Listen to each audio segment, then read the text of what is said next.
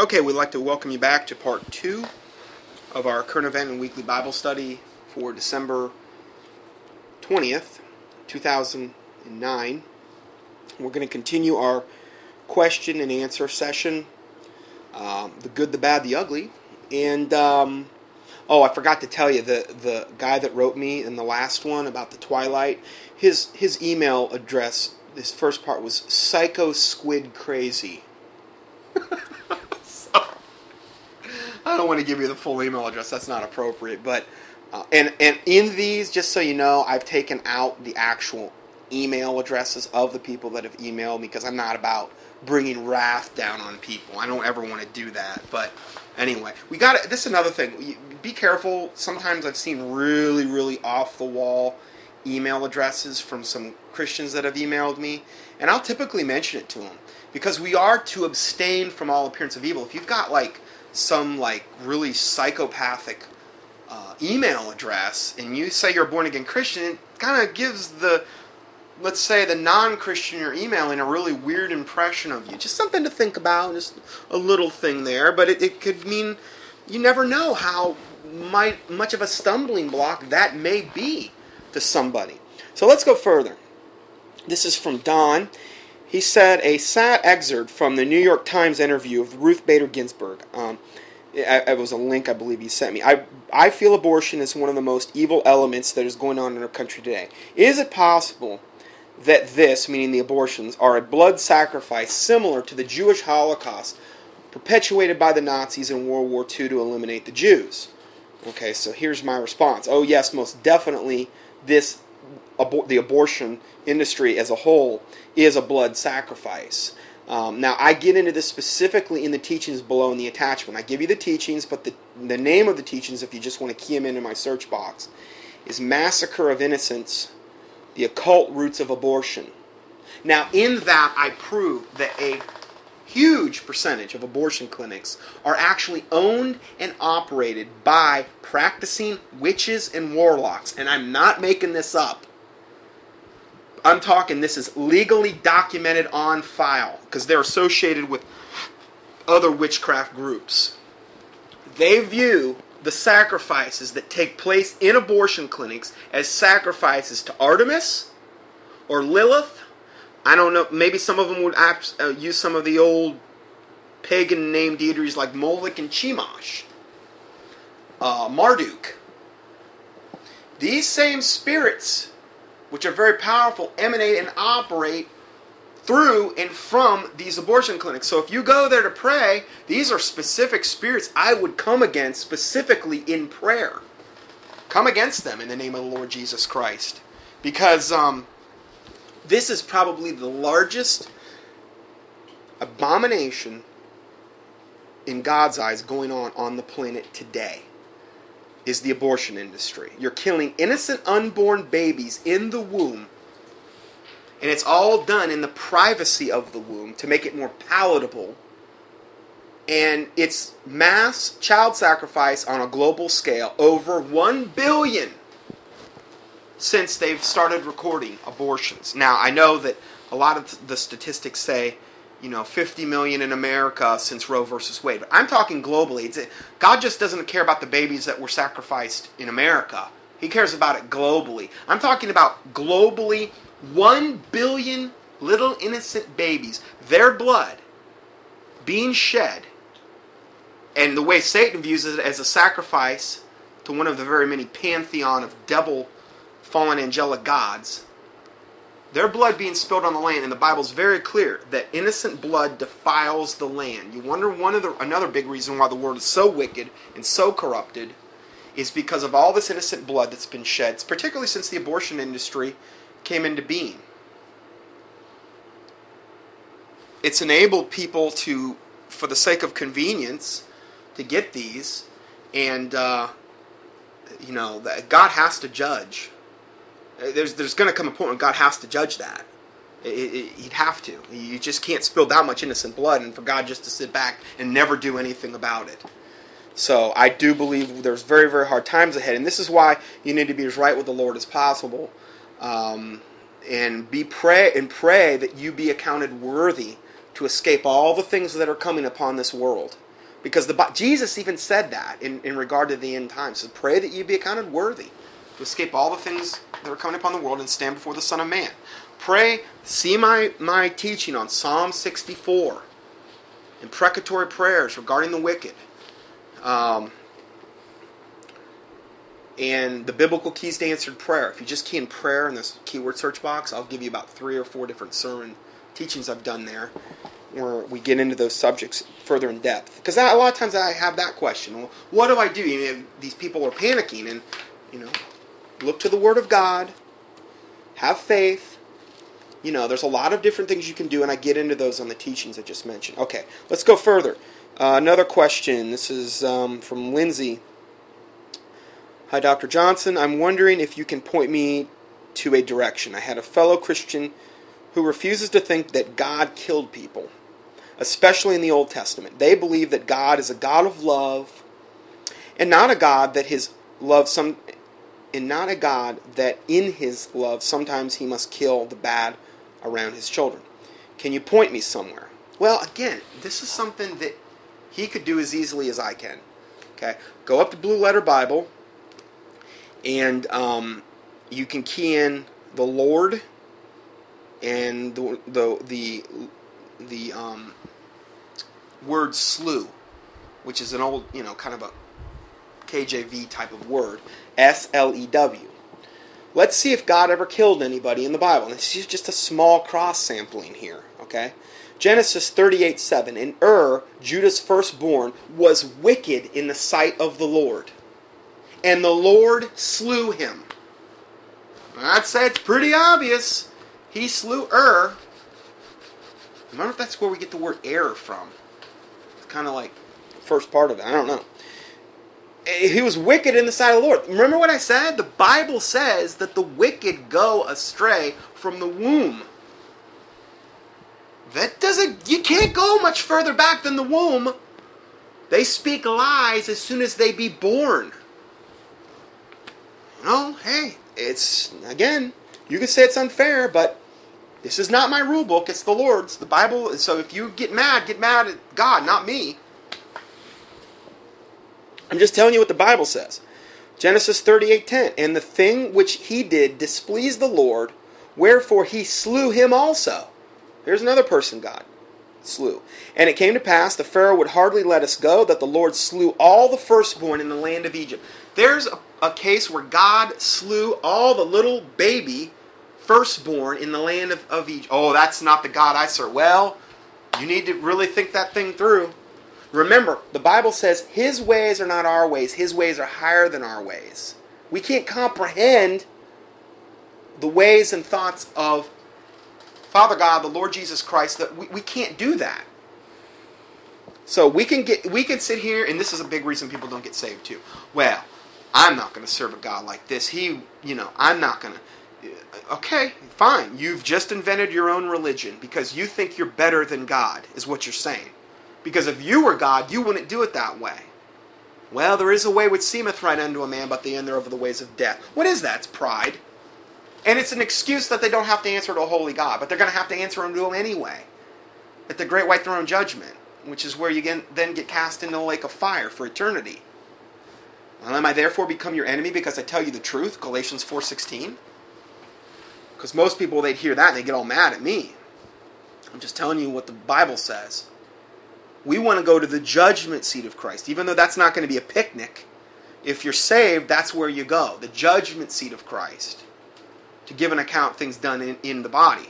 Okay? But the unsaved people go to the great white throne judgment. They get taken out of hell, they go to the great white throne judgment, and then they get cast into the lake of fire. You don't want to be at the great white throne judgment.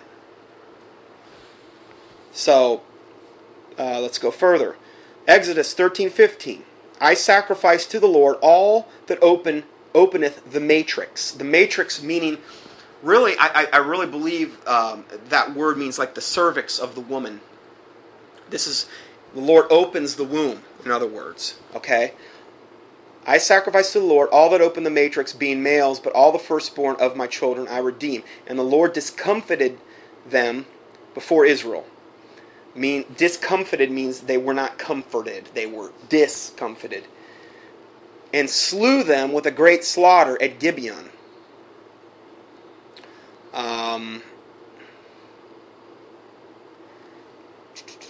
And slew them with a great slaughter at Gibeon, and chased them along the way that goeth up to Beth-horon, and smote them at Ezekiah and unto Makkedah. Now that was Joshua 10:10. Or maybe I'm getting this a little bit. No, that was still Exodus 13:15, I believe. Okay, so it says right here, God slew them with a great slaughter at Gibeon. Again, you get enough of a watered-down Bible, they're not going to say anything more against homosexuality.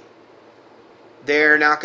I saw this sodomite the other day on TV, and he says, whenever I go to hotel rooms, I make sure I tear out. He got all the pages, all the verses memorized, where all the verses that pertain to gay people.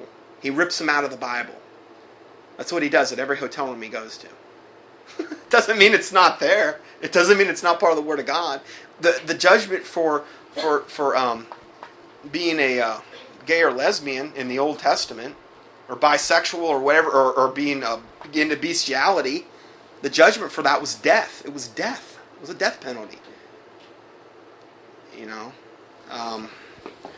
why? Because they didn't want that sin to enter into the camp and defile the whole camp and bring judgment down on the whole camp. Why? Because a little leaven of the whole lump. Leaven is like yeast.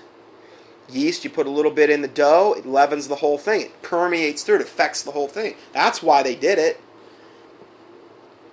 And it came to pass, as they fled from before Israel and were going down to Beth-horon, that the Lord cast down great stones from heaven upon them unto Ezekiah, and they died. The Lord did this. He cast great stones from heaven upon them at Ezekiah, and they died.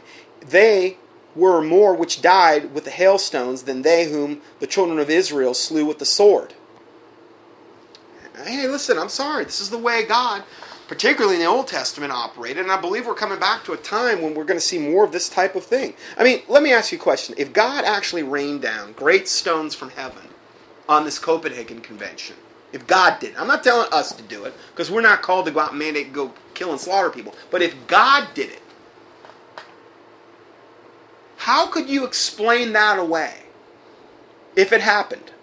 How could you explain that? Well, it was just a freak thing.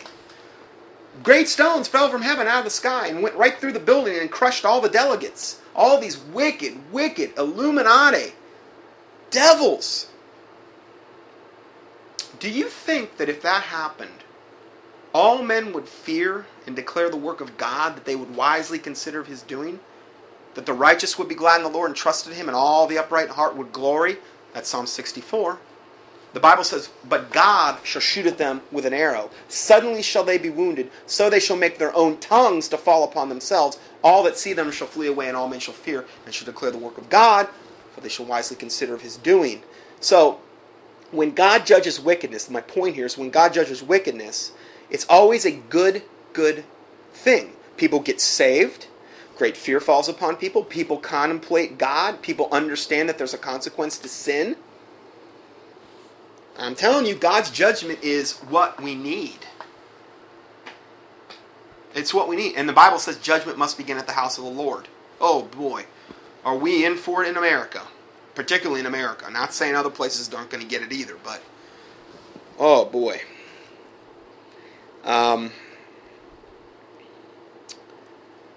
So, then we have Judges 14:19. And the Spirit of the Lord came upon him.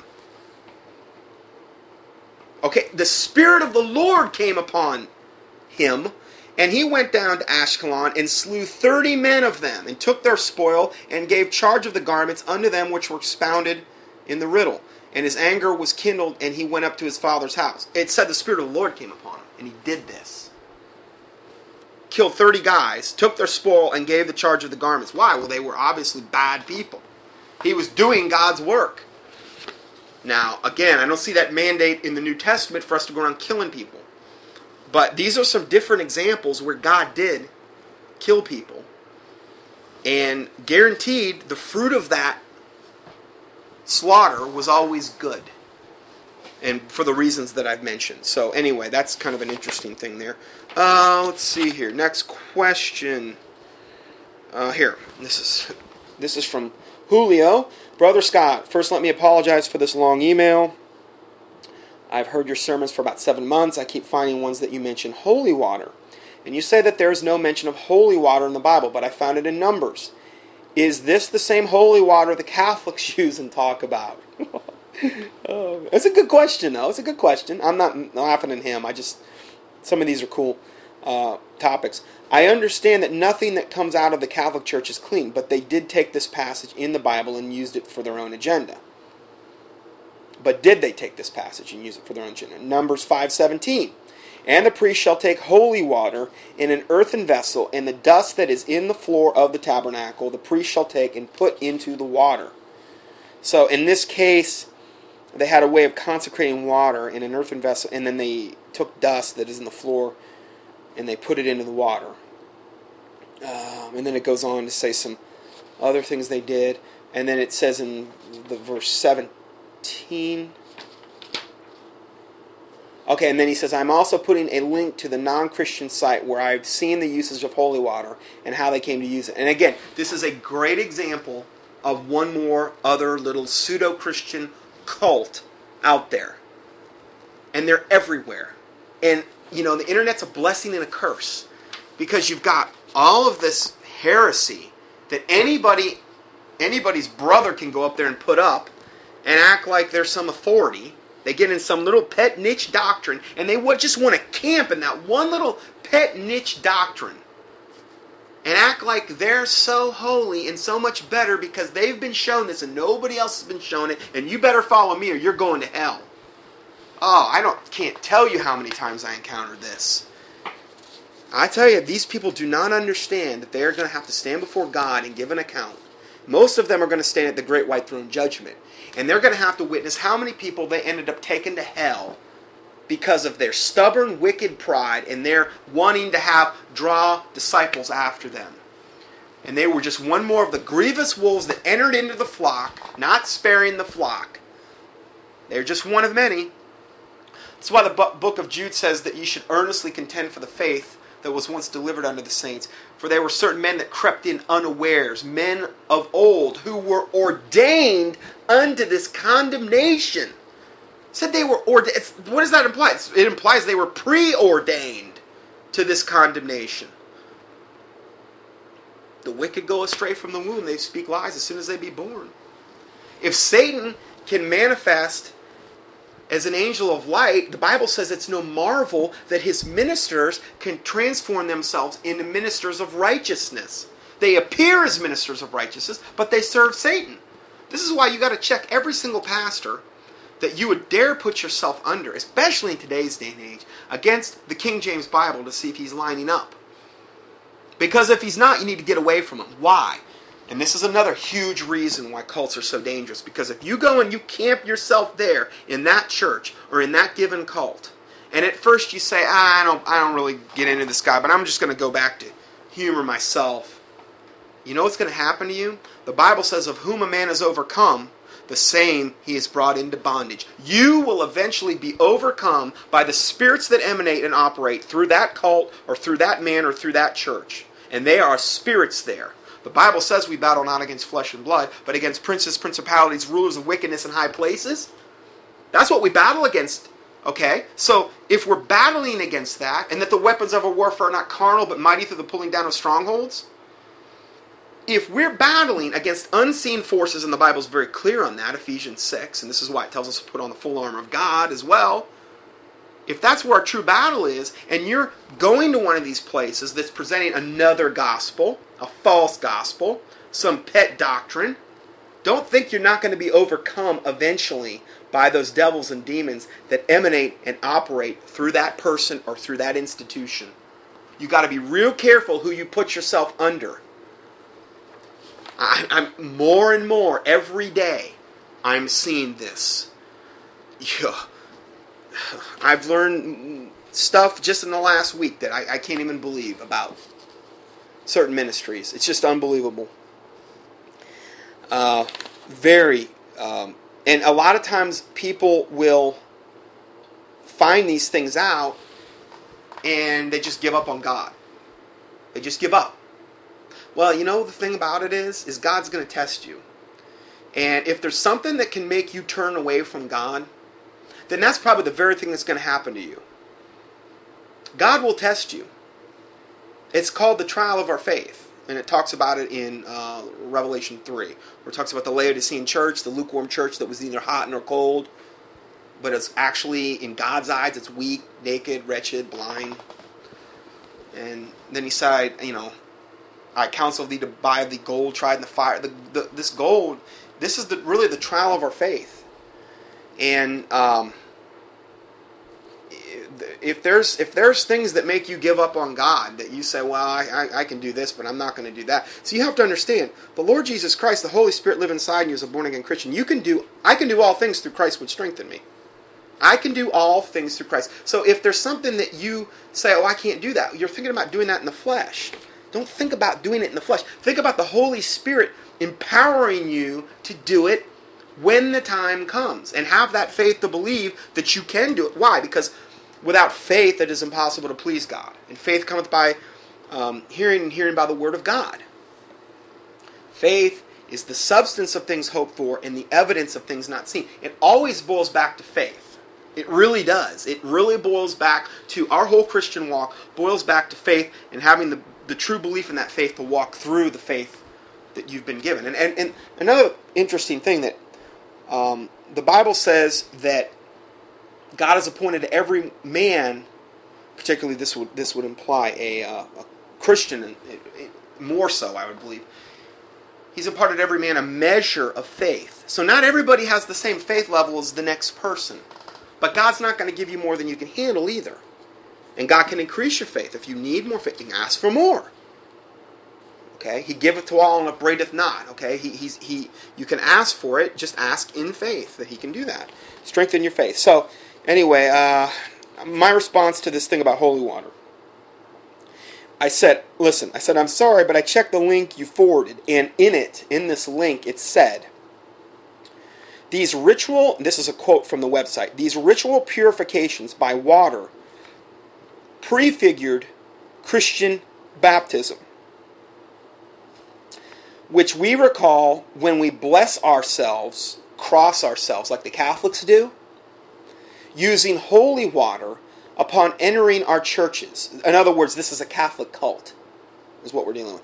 Devoutly blessing oneself with holy water remits venial sins. Are you kidding me? You know what they're saying? They're saying the blood of Jesus Christ isn't good enough to pay your sins. Confessing your sins and forsaking... No, that's not enough. No. You got to have the holy water. You show me any Bible for that, where holy water remits sins. Remitting meaning to basically pay for that sin, or to wipe it or blot it out. That is total blasphemy. Now, if he would have read this a little bit more in depth, he probably would have stumbled onto that. And then I said, with all due respect, this is pure blasphemy, as only the blood of the Lord Jesus Christ can atone for our sins. One obscure verse in the Old Testament, regarding the verse that he showed me, cannot justify this Catholic practice. There is no mention of this in the New Testament at all, and if you believe the statement above, it could literally be a matter of heaven or hell for you. Why? Why do I say that? Because if you believe that you can get your sins remitted from anything other than the blood of the Lord Jesus Christ, then you are deluded and deceived. Jesus Christ was the perfect lamb that was slain before the foundation of the world. That's what the Bible says. His blood paid our sin debt. Okay? Whereby we have, means to obtain salvation through His finished work on the cross, His death, burial, and resurrection.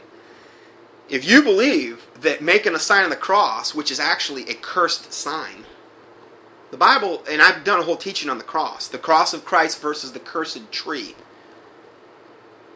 Okay? There's a big difference there.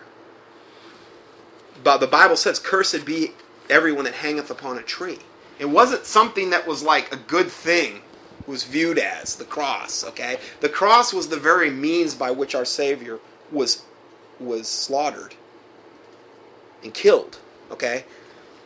Anyway, they think that devoutly blessing oneself with holy water remits venial sins. If you think that, boy, you are deluded and most likely on your way to hell.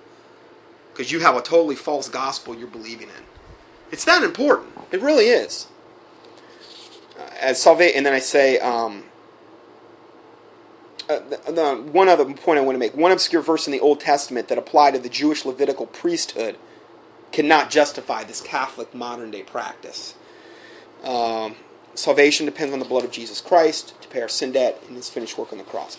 And then I give a link, and I will have most of this PDF, almost all the questions that you're hearing today will be available in a PDF format up on the internet. So you can go and click on these links. But I listed a whole link to all these Catholic heresies and pagan traditions.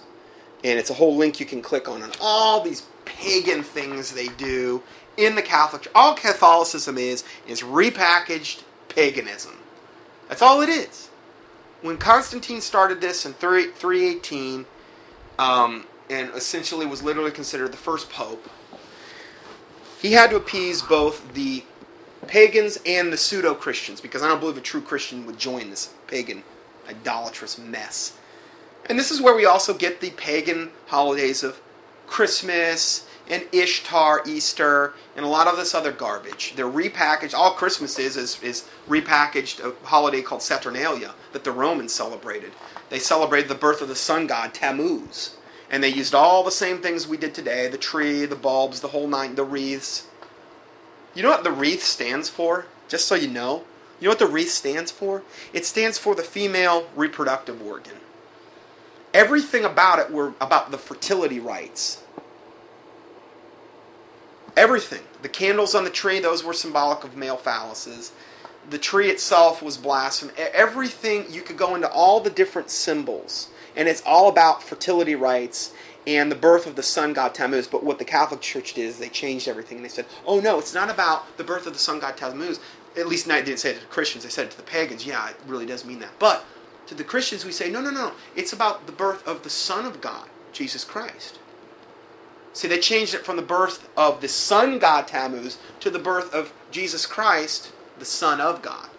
They repackaged it, paganized it, and put it up there. And witches and warlocks know this, and they laugh at us for celebrating their pagan holidays. They think it's hilarious. In fact, the email that I just put out on that's I quote right from a witchcraft book. Right from a practicing witch. She just lays it right out.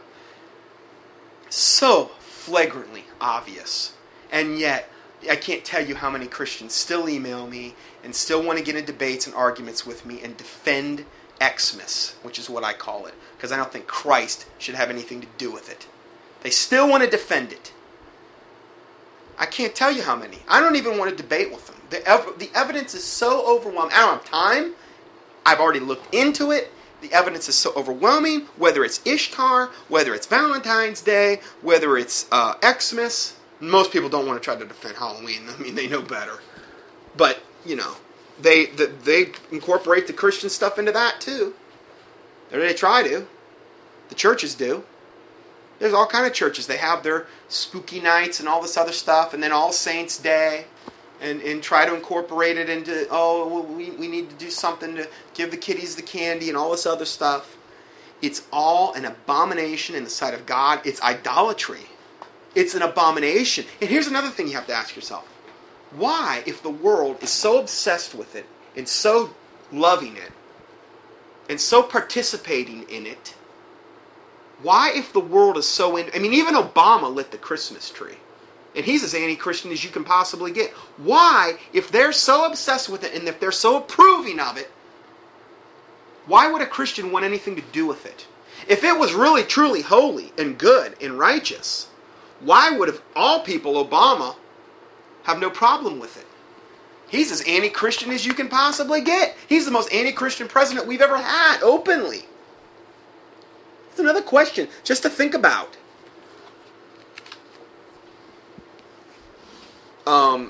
I got this from this Catholic site. It said holy water mixed with a pinch of salt and blessed by the priest was authorized in 850 AD. That's when it came into practice.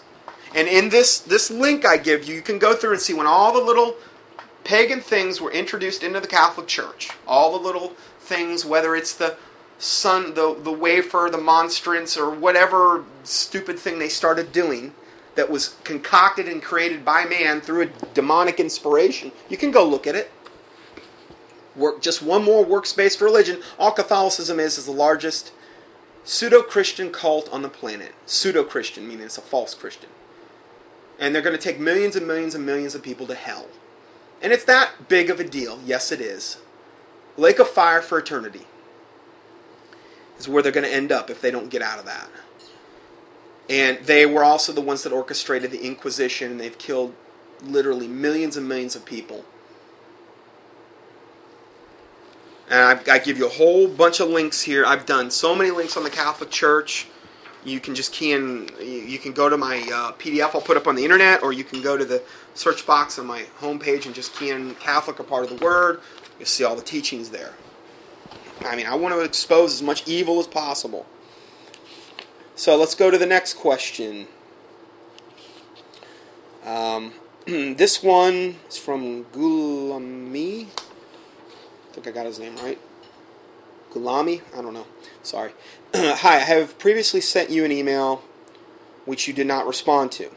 Doesn't matter since I know you're a busy man and that you can very easily harshly judge and criticize people's and their personal life. That's a good way if you're really trying to really, he didn't pull any punches. Anyway, I forgive you for that.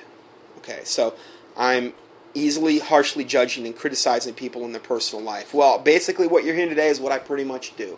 And I've told you that if I got what I deserved, I'd get death and hell. I'm not saying I'm the gold standard. I'm just pointing out things that are obvious, flagrantly obvious, and comparing them with Scripture. Okay, so, anyway, he starts out by saying, I previously sent you an email which you did not respond to. And then he says, it doesn't matter since I know you are a busy man and that you can very easily harshly judge and criticize people's own personal life. Okay, now, my response here is, what does this have to do with me not responding to him? I have a lot of people do this to me in the course of writing an email. They state something little or big, or they state some little or big dig. You ever hear that word, they dig you? Not like I dig you like I like you, but it's like a dig.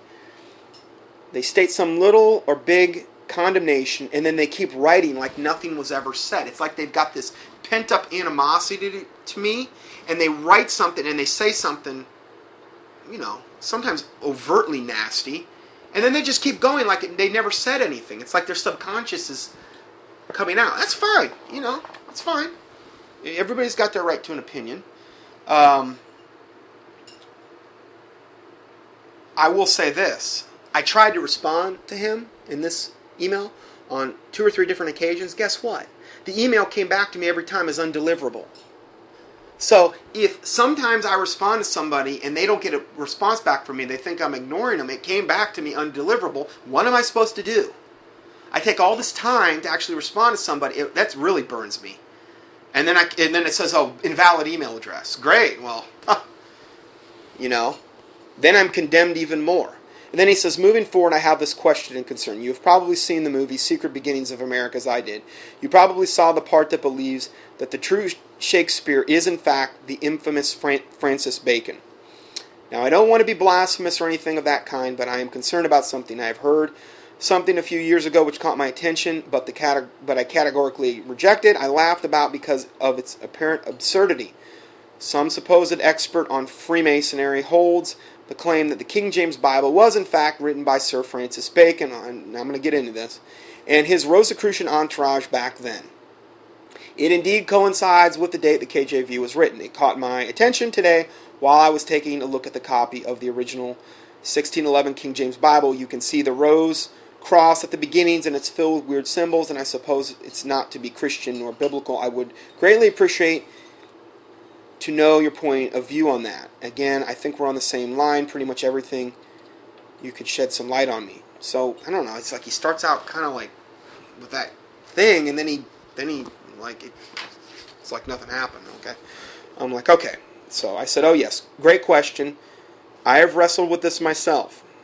From my research, I have come to the conclusion that after the 1611 KJV was published, these symbols were then inserted by the publisher and the typesetters. You have to understand, the myriad of people that did the translation on the 1611, and there's a whole website devoted to this, and I give you the link to it. Okay? It's Jesus-is-lord.com. www.jesus-is-lord.com. And the full email address is then / king inde.htm. Okay, but you could just key in the first part and find it. Or I'll give you the links here you can click and do. He's got a whole page on defending King James and the translators and all the stuff that happened back in the day when this was actually written. Okay, so understand there's gobs of defense on this. A lot of people can throw out stuff and say, well, Shakespeare really wrote the King James Bible, and that was really Francis Bacon, who was a high-level, ultra-high-level Illuminati, essentially. Rosicrucian. Evil. To the core. It's real convenient to say that, because then you can discredit the whole King James Bible, and throw all kind of doubt on the Word of God. So, you have to understand, this is part of the defense of the Word of God. And this is something that could be a tremendous stumbling block to somebody if they don't know how to defend this. So, I say these symbols were inserted by the publisher and the typesetters, obviously after the translation. Put it this way. The translation process in the King James Bible started in 1604 and went to 1611, 7 years, of these myriad of different brilliant translators. Okay, and we break it. This link breaks them all down, tells you a little bit about them, and tells them the process, which was unbelievably painstaking. Far greater than anything we would do today to have a translation, like the NIV or one of those. Okay, far exceeding that. And after, they're not the ones that would insert pictures and symbols into the Bible. That would be the job of the typesetters and the publisher itself after they got the text. Okay. Then I go on to say, I say this because it is well documented the painstaking process of the KJV. Translators adhered to the process of translating the KJV, which took place seven years. Many high-ranking scholars were employed to do this. See below, I give you the link. Francis Bacon had nothing to do with the translations, but I cannot verify he may have not got his grubby little hands on the KJV via the publisher and the typesetters after it was translated. I wasn't there, okay? Some of those symbols I don't like. I admit it. I've seen it, okay? But I'm not going to explain it away like one guy I knew that wrote a whole book on it and tried to explain it away and actually Christianize these symbols. I read the book and I basically ripped it up. I don't know, maybe I've kept it. I think the explanation I gave makes a whole lot more sense, because once it gets out of the translator's hands, it goes to the publishers and the typesetters, then you've lost control of it unless you're overseeing that process. So that's what I believe happened. So let's go to the next question. Let's see.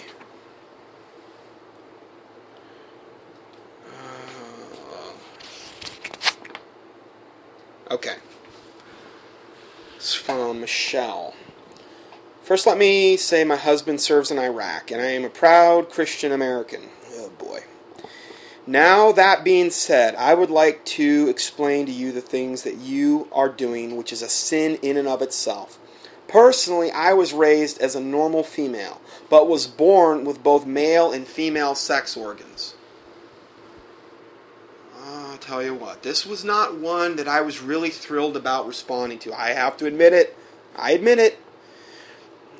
So anyway, says that, that being said, individuals who are born with female and male chromosomes and transsexual females and men born with abnormalities in their brain structure and body, how in the world can you judge these people and tell them, due to their medical disorder, they are going to hell?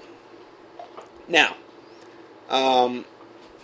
The only sin taking place is your judgment and pure ignorance. So many of the people in my community turn to suicide because of people like you. You are not acting on God's behalf, and please stop pretending to be so.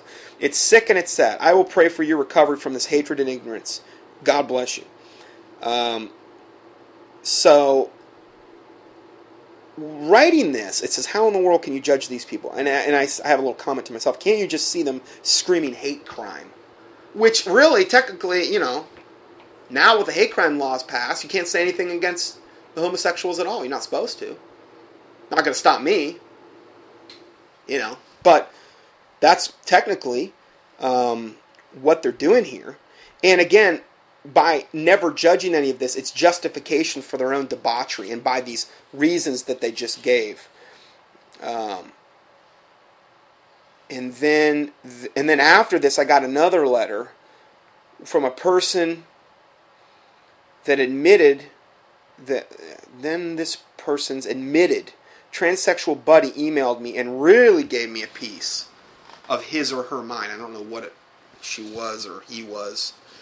So I got another email. I must have got on the gay forum that day, and they really want to let me have it. Okay, here's my response. What are you talking about? I don't ever recall doing a teaching saying hermaphrodites, which is what a person is that has both male and female sex organs. I don't ever recall doing a teaching where I said hermaphrodites are all going to hell. You're right, it's not your fault. I mean, if you were born that way, I can't sit here and blame you for that, okay? I'm not condemning you. We all have to get saved the same way regardless of your race or gender. Sorry you got that impression. But the other stuff you mentioned, I totally disagree with from a biblical standpoint, as no one is born as a man in a woman's body or vice versa.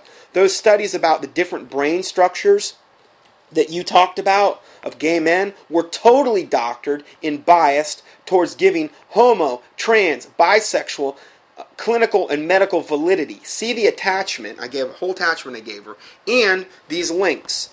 Or this phrase. This is a phrase from one of these attachments. One of the most compelling articles to dispel the notion that homosexuality is genetically determined or fixed and unchangeable is, quote, the innate, immutable argument finds no basis in science. In their own words, gay activists speak about scientists' morality and philosophy by Doctors A. Dean Byrne and Shirley Cox and Jeffrey Robinson. The essay is published on the National Association for Research and Therapy of the Homosexuality website. And it says, the authors of the study carefully quote a number of homosexual researchers. Homosexual researchers. That's like the fox guard in the hen house, okay? How can they not be biased? They've got to justify their sin some way. So now we've got homosexual researchers. Okay? So, the authors of the study carefully quote a number of homosexual researchers who have worked for years to locate a, quote, gay gene or some other genetic bias for homosexuality. They have failed and are now admitting that such evidence may never be found. Homosexual researcher Dean Hammer, for example, attempted to link male homosexuality to a bit of DNA located at the tip of the X chromosome. He has written, homosexuality is not purely genetic. Environmental factors play a role. There is not a single master gene that makes people gay. I don't think we will ever be able to predict who will be gay. I mean, he even admits this, okay, that it's not genetic. Homosexual researcher Simon LeVay, who studied the hypothalamic differences between the brains of homosexuals and heterosexual men, noted, quote, it's important to stress what I didn't find.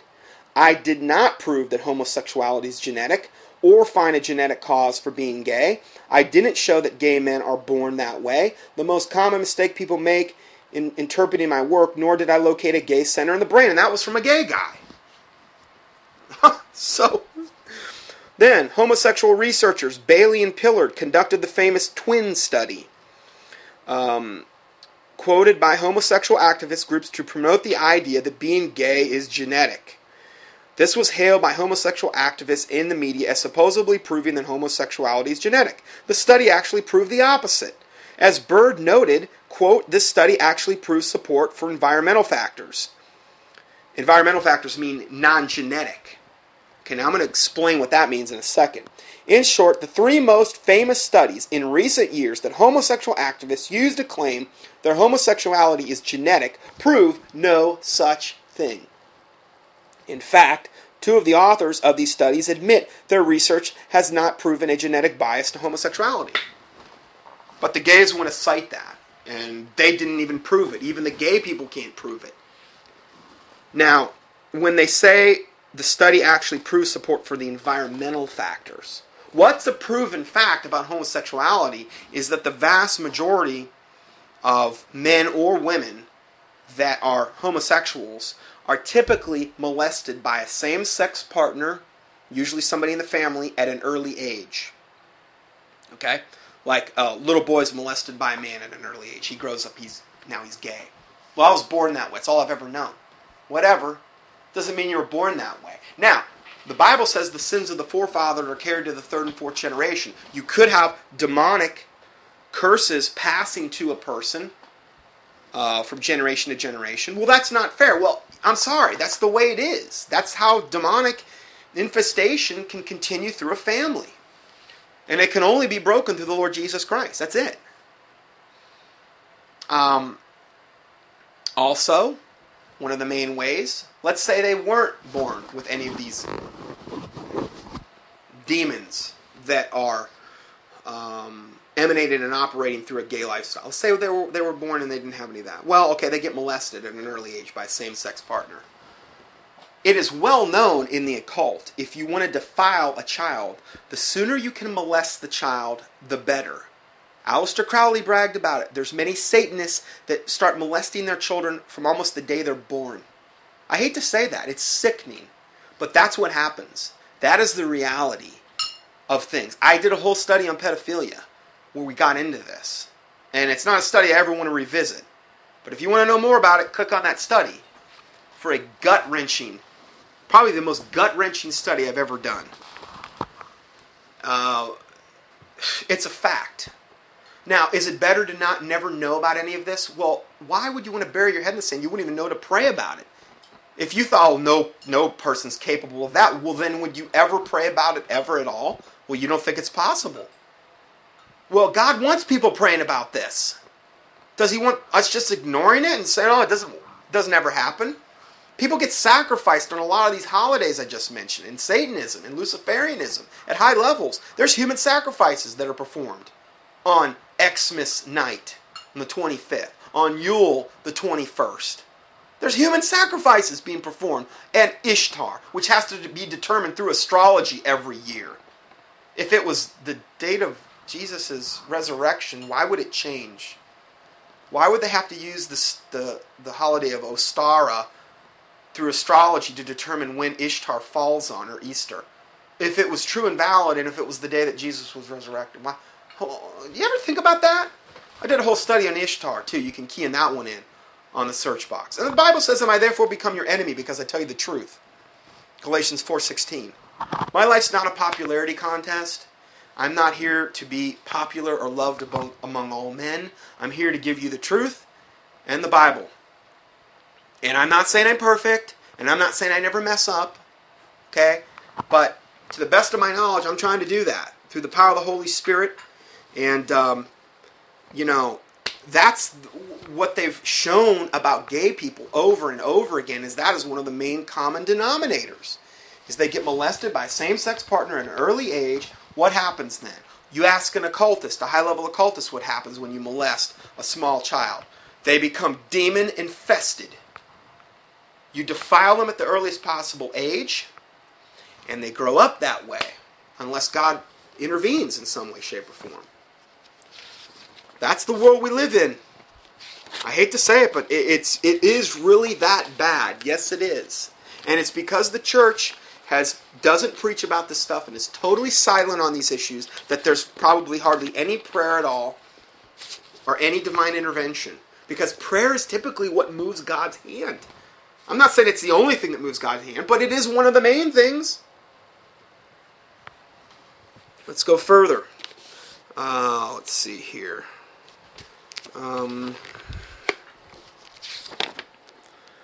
Okay, this is from Adrian. Hey Scott, this is Adrian.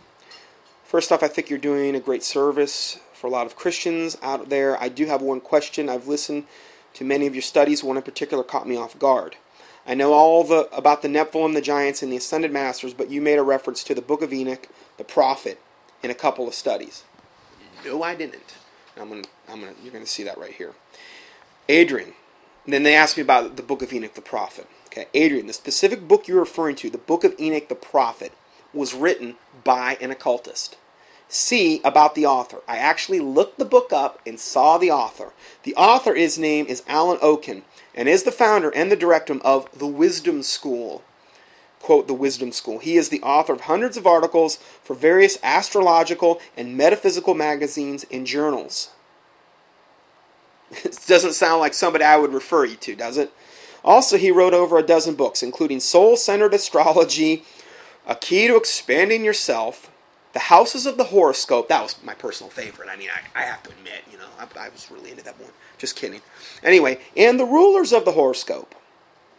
An international known lecturer and speaker, he speaks and writes in 6 languages and is taught in more than 30 countries.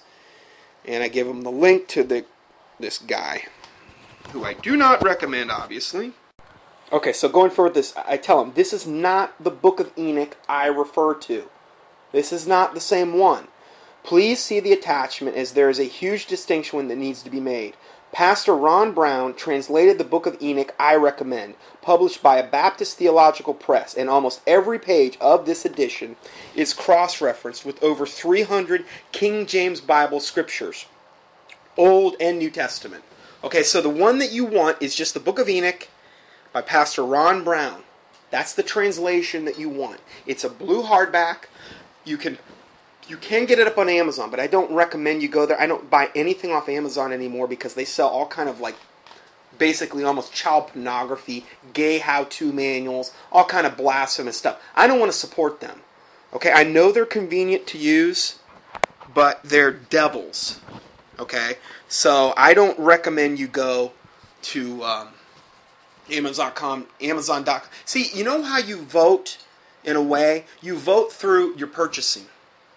People say, well, this or that.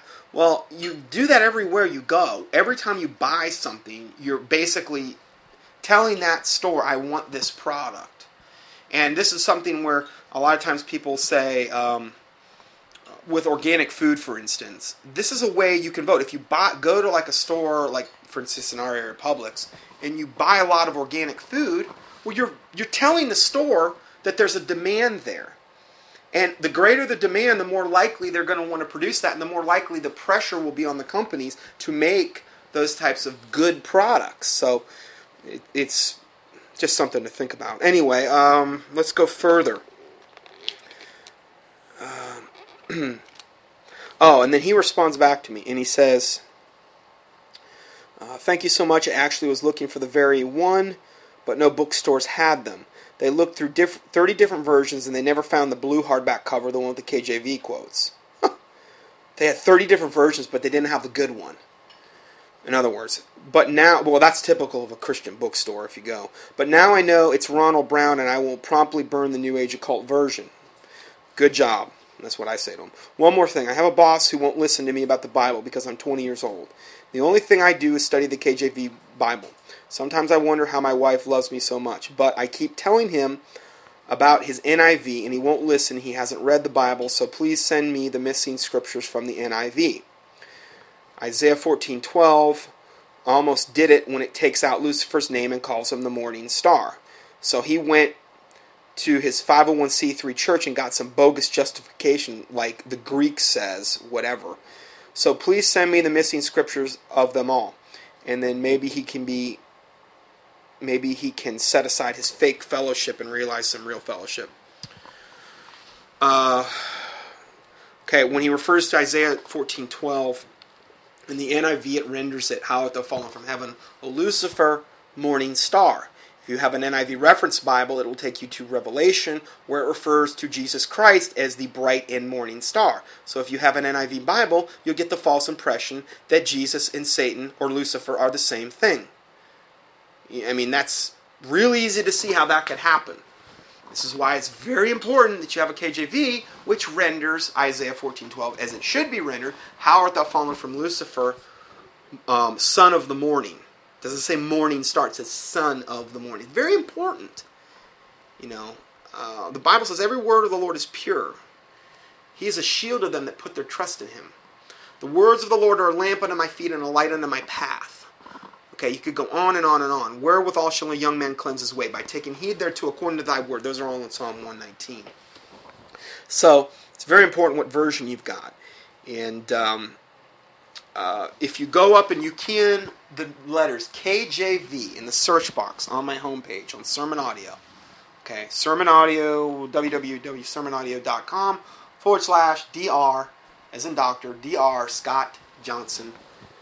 Just key that into my search box, KJV, and then you'll see PDFs associated with those teachings, PDF files. And you can click on there, and there's the documentation. And in some of those, I've got that NIV Bible quiz where it says, look up this verse in the NIV. And you look it up, and it's not there. And it's like right in the middle of some passage of Scripture. Well, why? Because the NIV and many other Bibles remove whole verses from the Bible. Because they figured, you didn't need that. That's why I say the NIV has 64,000 less, over 64,000 less words than the KJV. That's one of the ways they take them out. They remove whole verses. They literally will skip the verse. It'll you'll be reading verse 17, and then you're in verse 19. But unless you're paying attention to the verse numbers, which most people don't do, you're reading and you're just going right along. Well, if you look, they've literally taken the verse out. So it's pretty amazing what they've done. Okay, let's go further.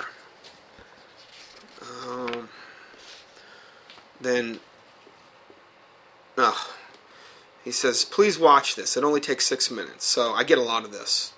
Please watch this link. And what it is it's a Patriot guy playing the part of Thomas Paine. Oh man. I was just up on a website the other day. A guy that sells dehydrated and freeze-dried food. I forget, it's internet something. Really good site. In fact, it's probably the best site I would say you would go. Internet Grocer, I believe, is what it is.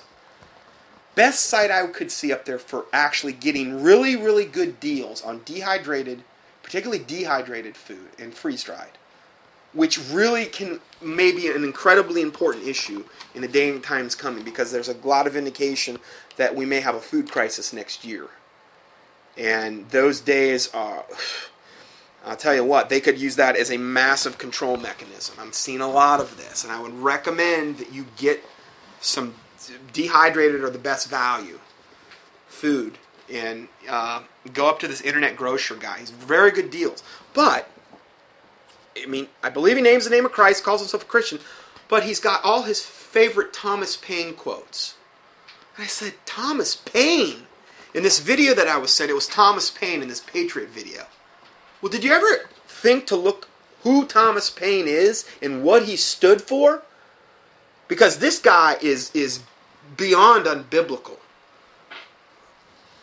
Here's my response. The problem with this video is this man is playing the part of Thomas Paine, who was one of the most Christ-hating devils that ever walked the planet. I remember I used to get this soap. It was that Dr. Bronner soap.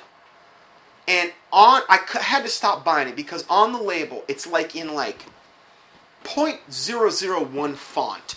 It's so small you can barely read it. But it's all of these tiny, tiny quotes from Thomas Paine. And I would read this. Sometimes I'd be in the shower reading this, and I'm thinking, oh, what blasphemy! And I would want to throw the soap to the wall. It was terrible. And I thought, Thomas Paine is a devil. Well, here's some quotes from good old Thomas Paine. Just so you know, here's a few quotes from Thomas Paine's writings, The Age of Reason.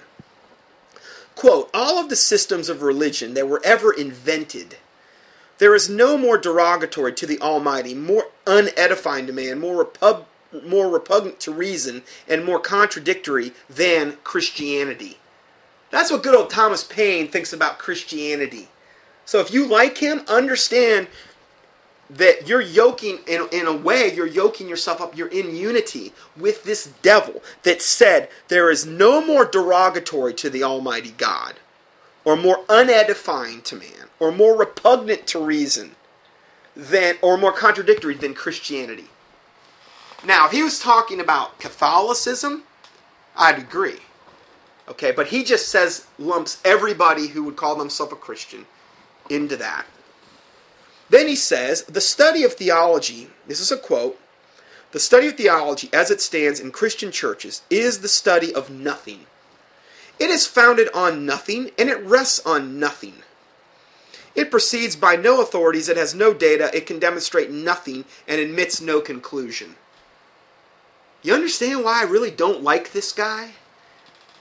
He's a devil. He took a lot of people to hell, and he still is. Because of whom a man is overcome, well, I'm a big Thomas Paine fan. Well, I tell you what, you better serve whom this day you're going to serve. Choose whom this day you're going to serve, like Joshua said.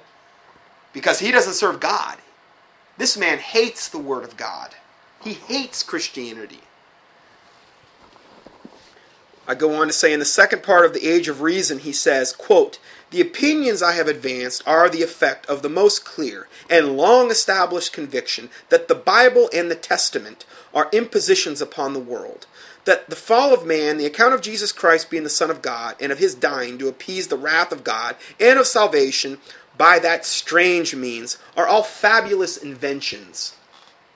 He's saying the Bible is totally a book of lies, is what Thomas Paine says. I'm quoting from him now. Can't accuse me of whatever. I'm quoting. Then he goes on to say, dishonorable,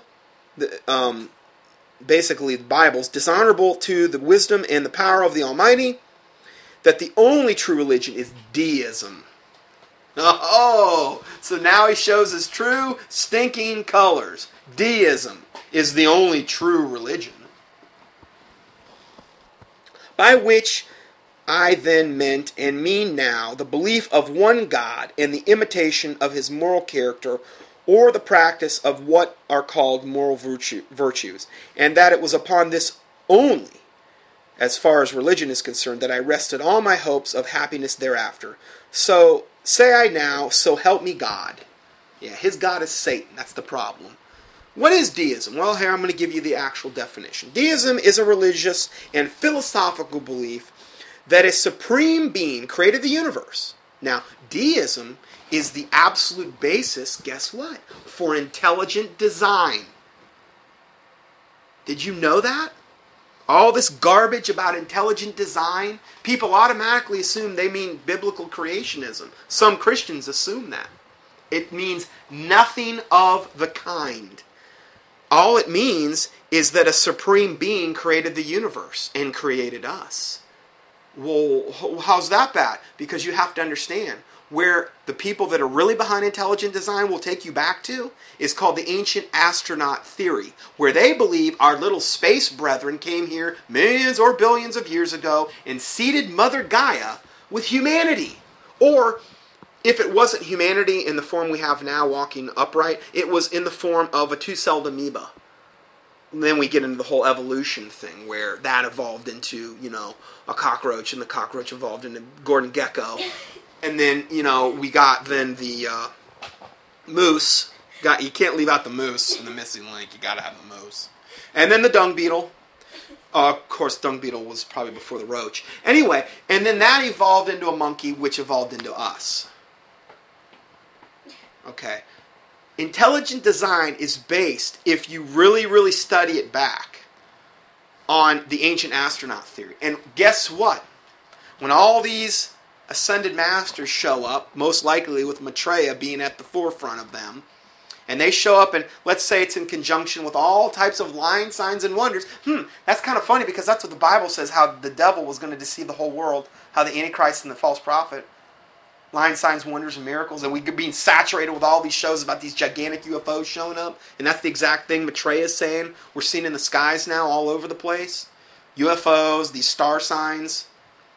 There's probably no correlation there at all. I'm just probably blowing everything out of proportion. Anyway, all of this brainwashing that we're getting right now, and when they show up, guess what? And guess what they've been telling people? The people that have been UFO abductees, the people that have had spirits channeling through them, the people that get their information from seances, or whatever, or through automatic writing, or through implanted thoughts, or through what these ascended masters say themselves. We were your creators. We created you. You've messed things up so bad.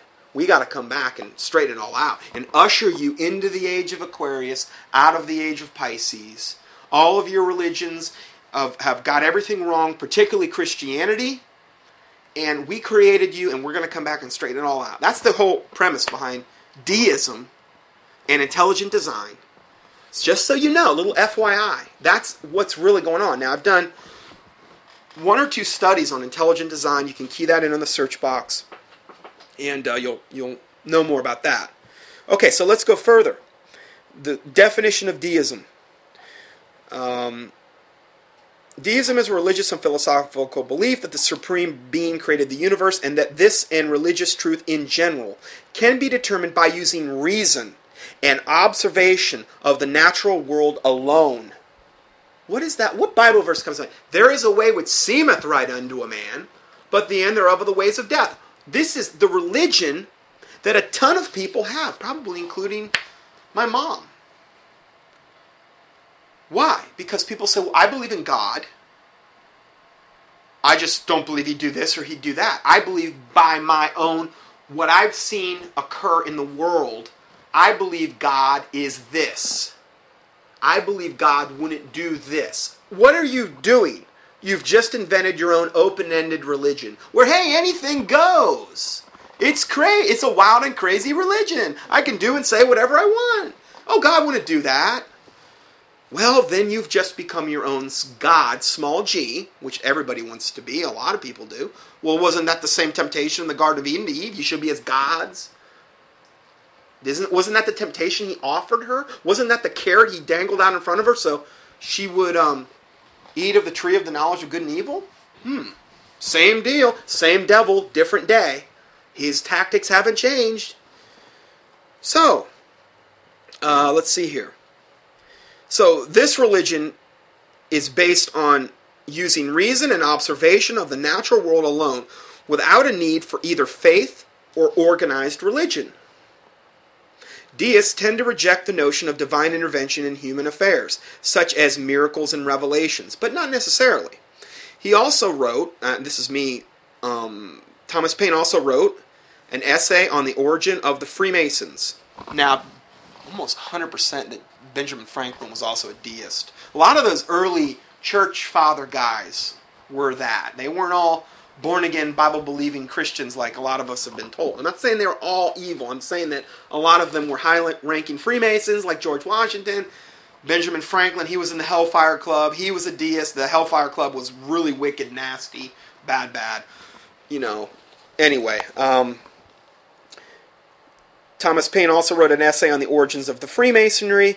That was the actual name of the book. It was,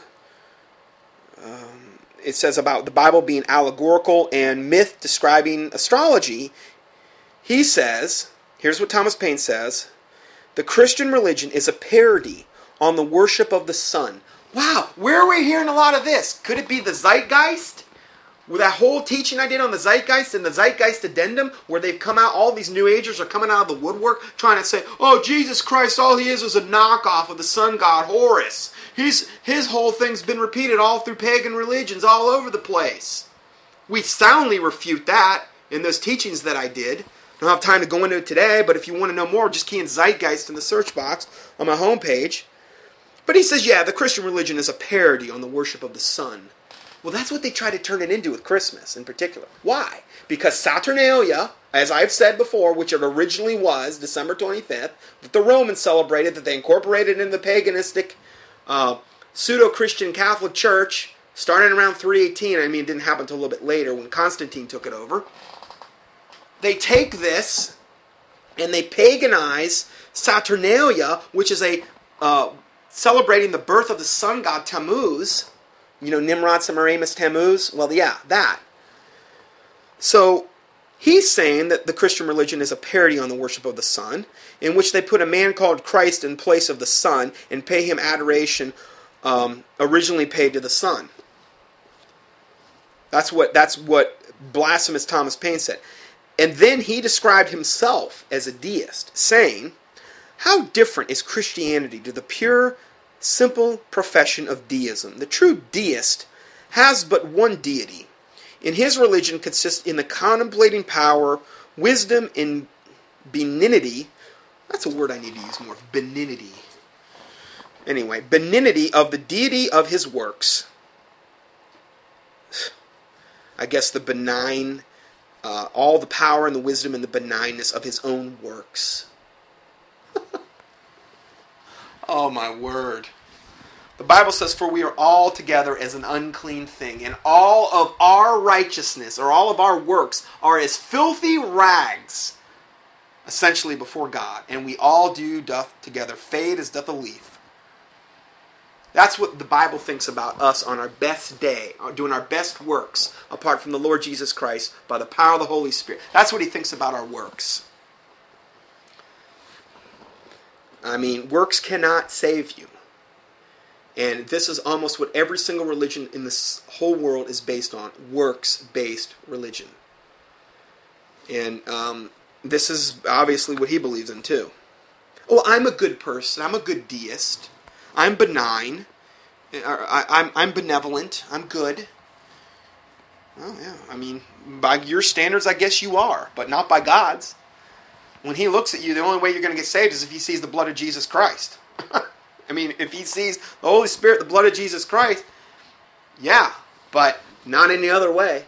Not by works of righteousness that we have done, but according to his mercy, he saved us. That's what the Bible says. We are cleansed, we are justified, we are sanctified through the Lord Jesus Christ by the power of the Holy Spirit and his shed blood. So, this other stuff is just garbage that we're talking about here, deism. And then it goes on to say, in endeavoring to imitate him in everything moral, scientifical, and mechanical, evidently in everything, trying to imitate God. And this quotes that I got, guess what website it came from? Now, these are quotes from Thomas Paine, from The Age of Reason. Guess what the name of the website is? You're going to love this. http://proudatheists.wordpress.com. Proud atheists. So these are people that don't even believe in God. Why would you even call yourself a deist? Because the Bible, or it does say the deist believes in a supreme being that created the universe. Atheists, from what I can know, they don't even believe that. So anyway, yeah, that's pretty wacky stuff here. Okay, I'm going to end part 2 here. God bless you.